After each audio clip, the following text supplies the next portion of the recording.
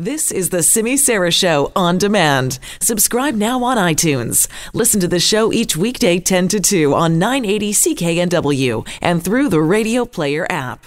On a Friday afternoon this close to Christmas, how could we possibly have a loser? We don't. Let's just talk about our winner. And this is the story that earlier in the show, I said that I had watched like 3 times last night when I was at home because I loved it so much. Our winner today, Michael Clark Jr. from Grand Rapids, Michigan. He's the little guy who had the huge crowd of supporters at his adoption hearing this week. He invited all of his kindergarten classmates from his elementary school in East Grand Rapids to come and watch him go through his formal adoption with his foster parents, now parents. Have a listen to this report from ABC News. 5-year-old Michael Orlando Clark Jr. smiling right there. He's about to be adopted. And right behind him in this Kent County, Michigan courtroom, Michael's entire kindergarten class holding their hearts from Wealthy Elementary School in East Grand Rapids. Michael invited them all, their smiling faces filling the courtroom, vouching for that new son.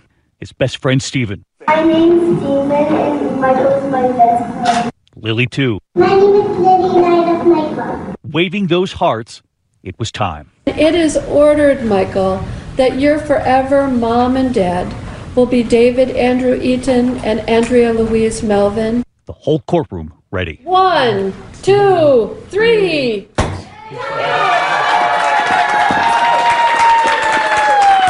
And afterward, Michael holding the mic for his new dad, David.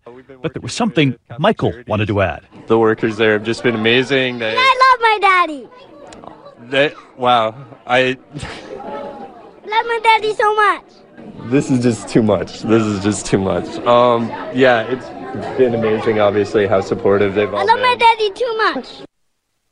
Michael is loved, too, by his new parents and his entire class holding their hearts.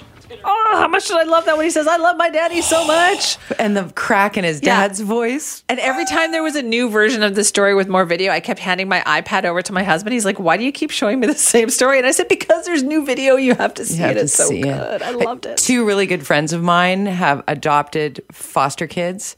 And their gotcha day and how they celebrate that every year, and they talk about what it means for their daughters. Aww. And I mean, they've been a family now for ages. I mean, they're 8 years ago, they adopted their first of 2 girls, and it's just magical to see how a family can be born in so many different ways. And that I love the way they celebrate it too, right? That gotcha. is so gotcha day. Yeah. That's a great idea.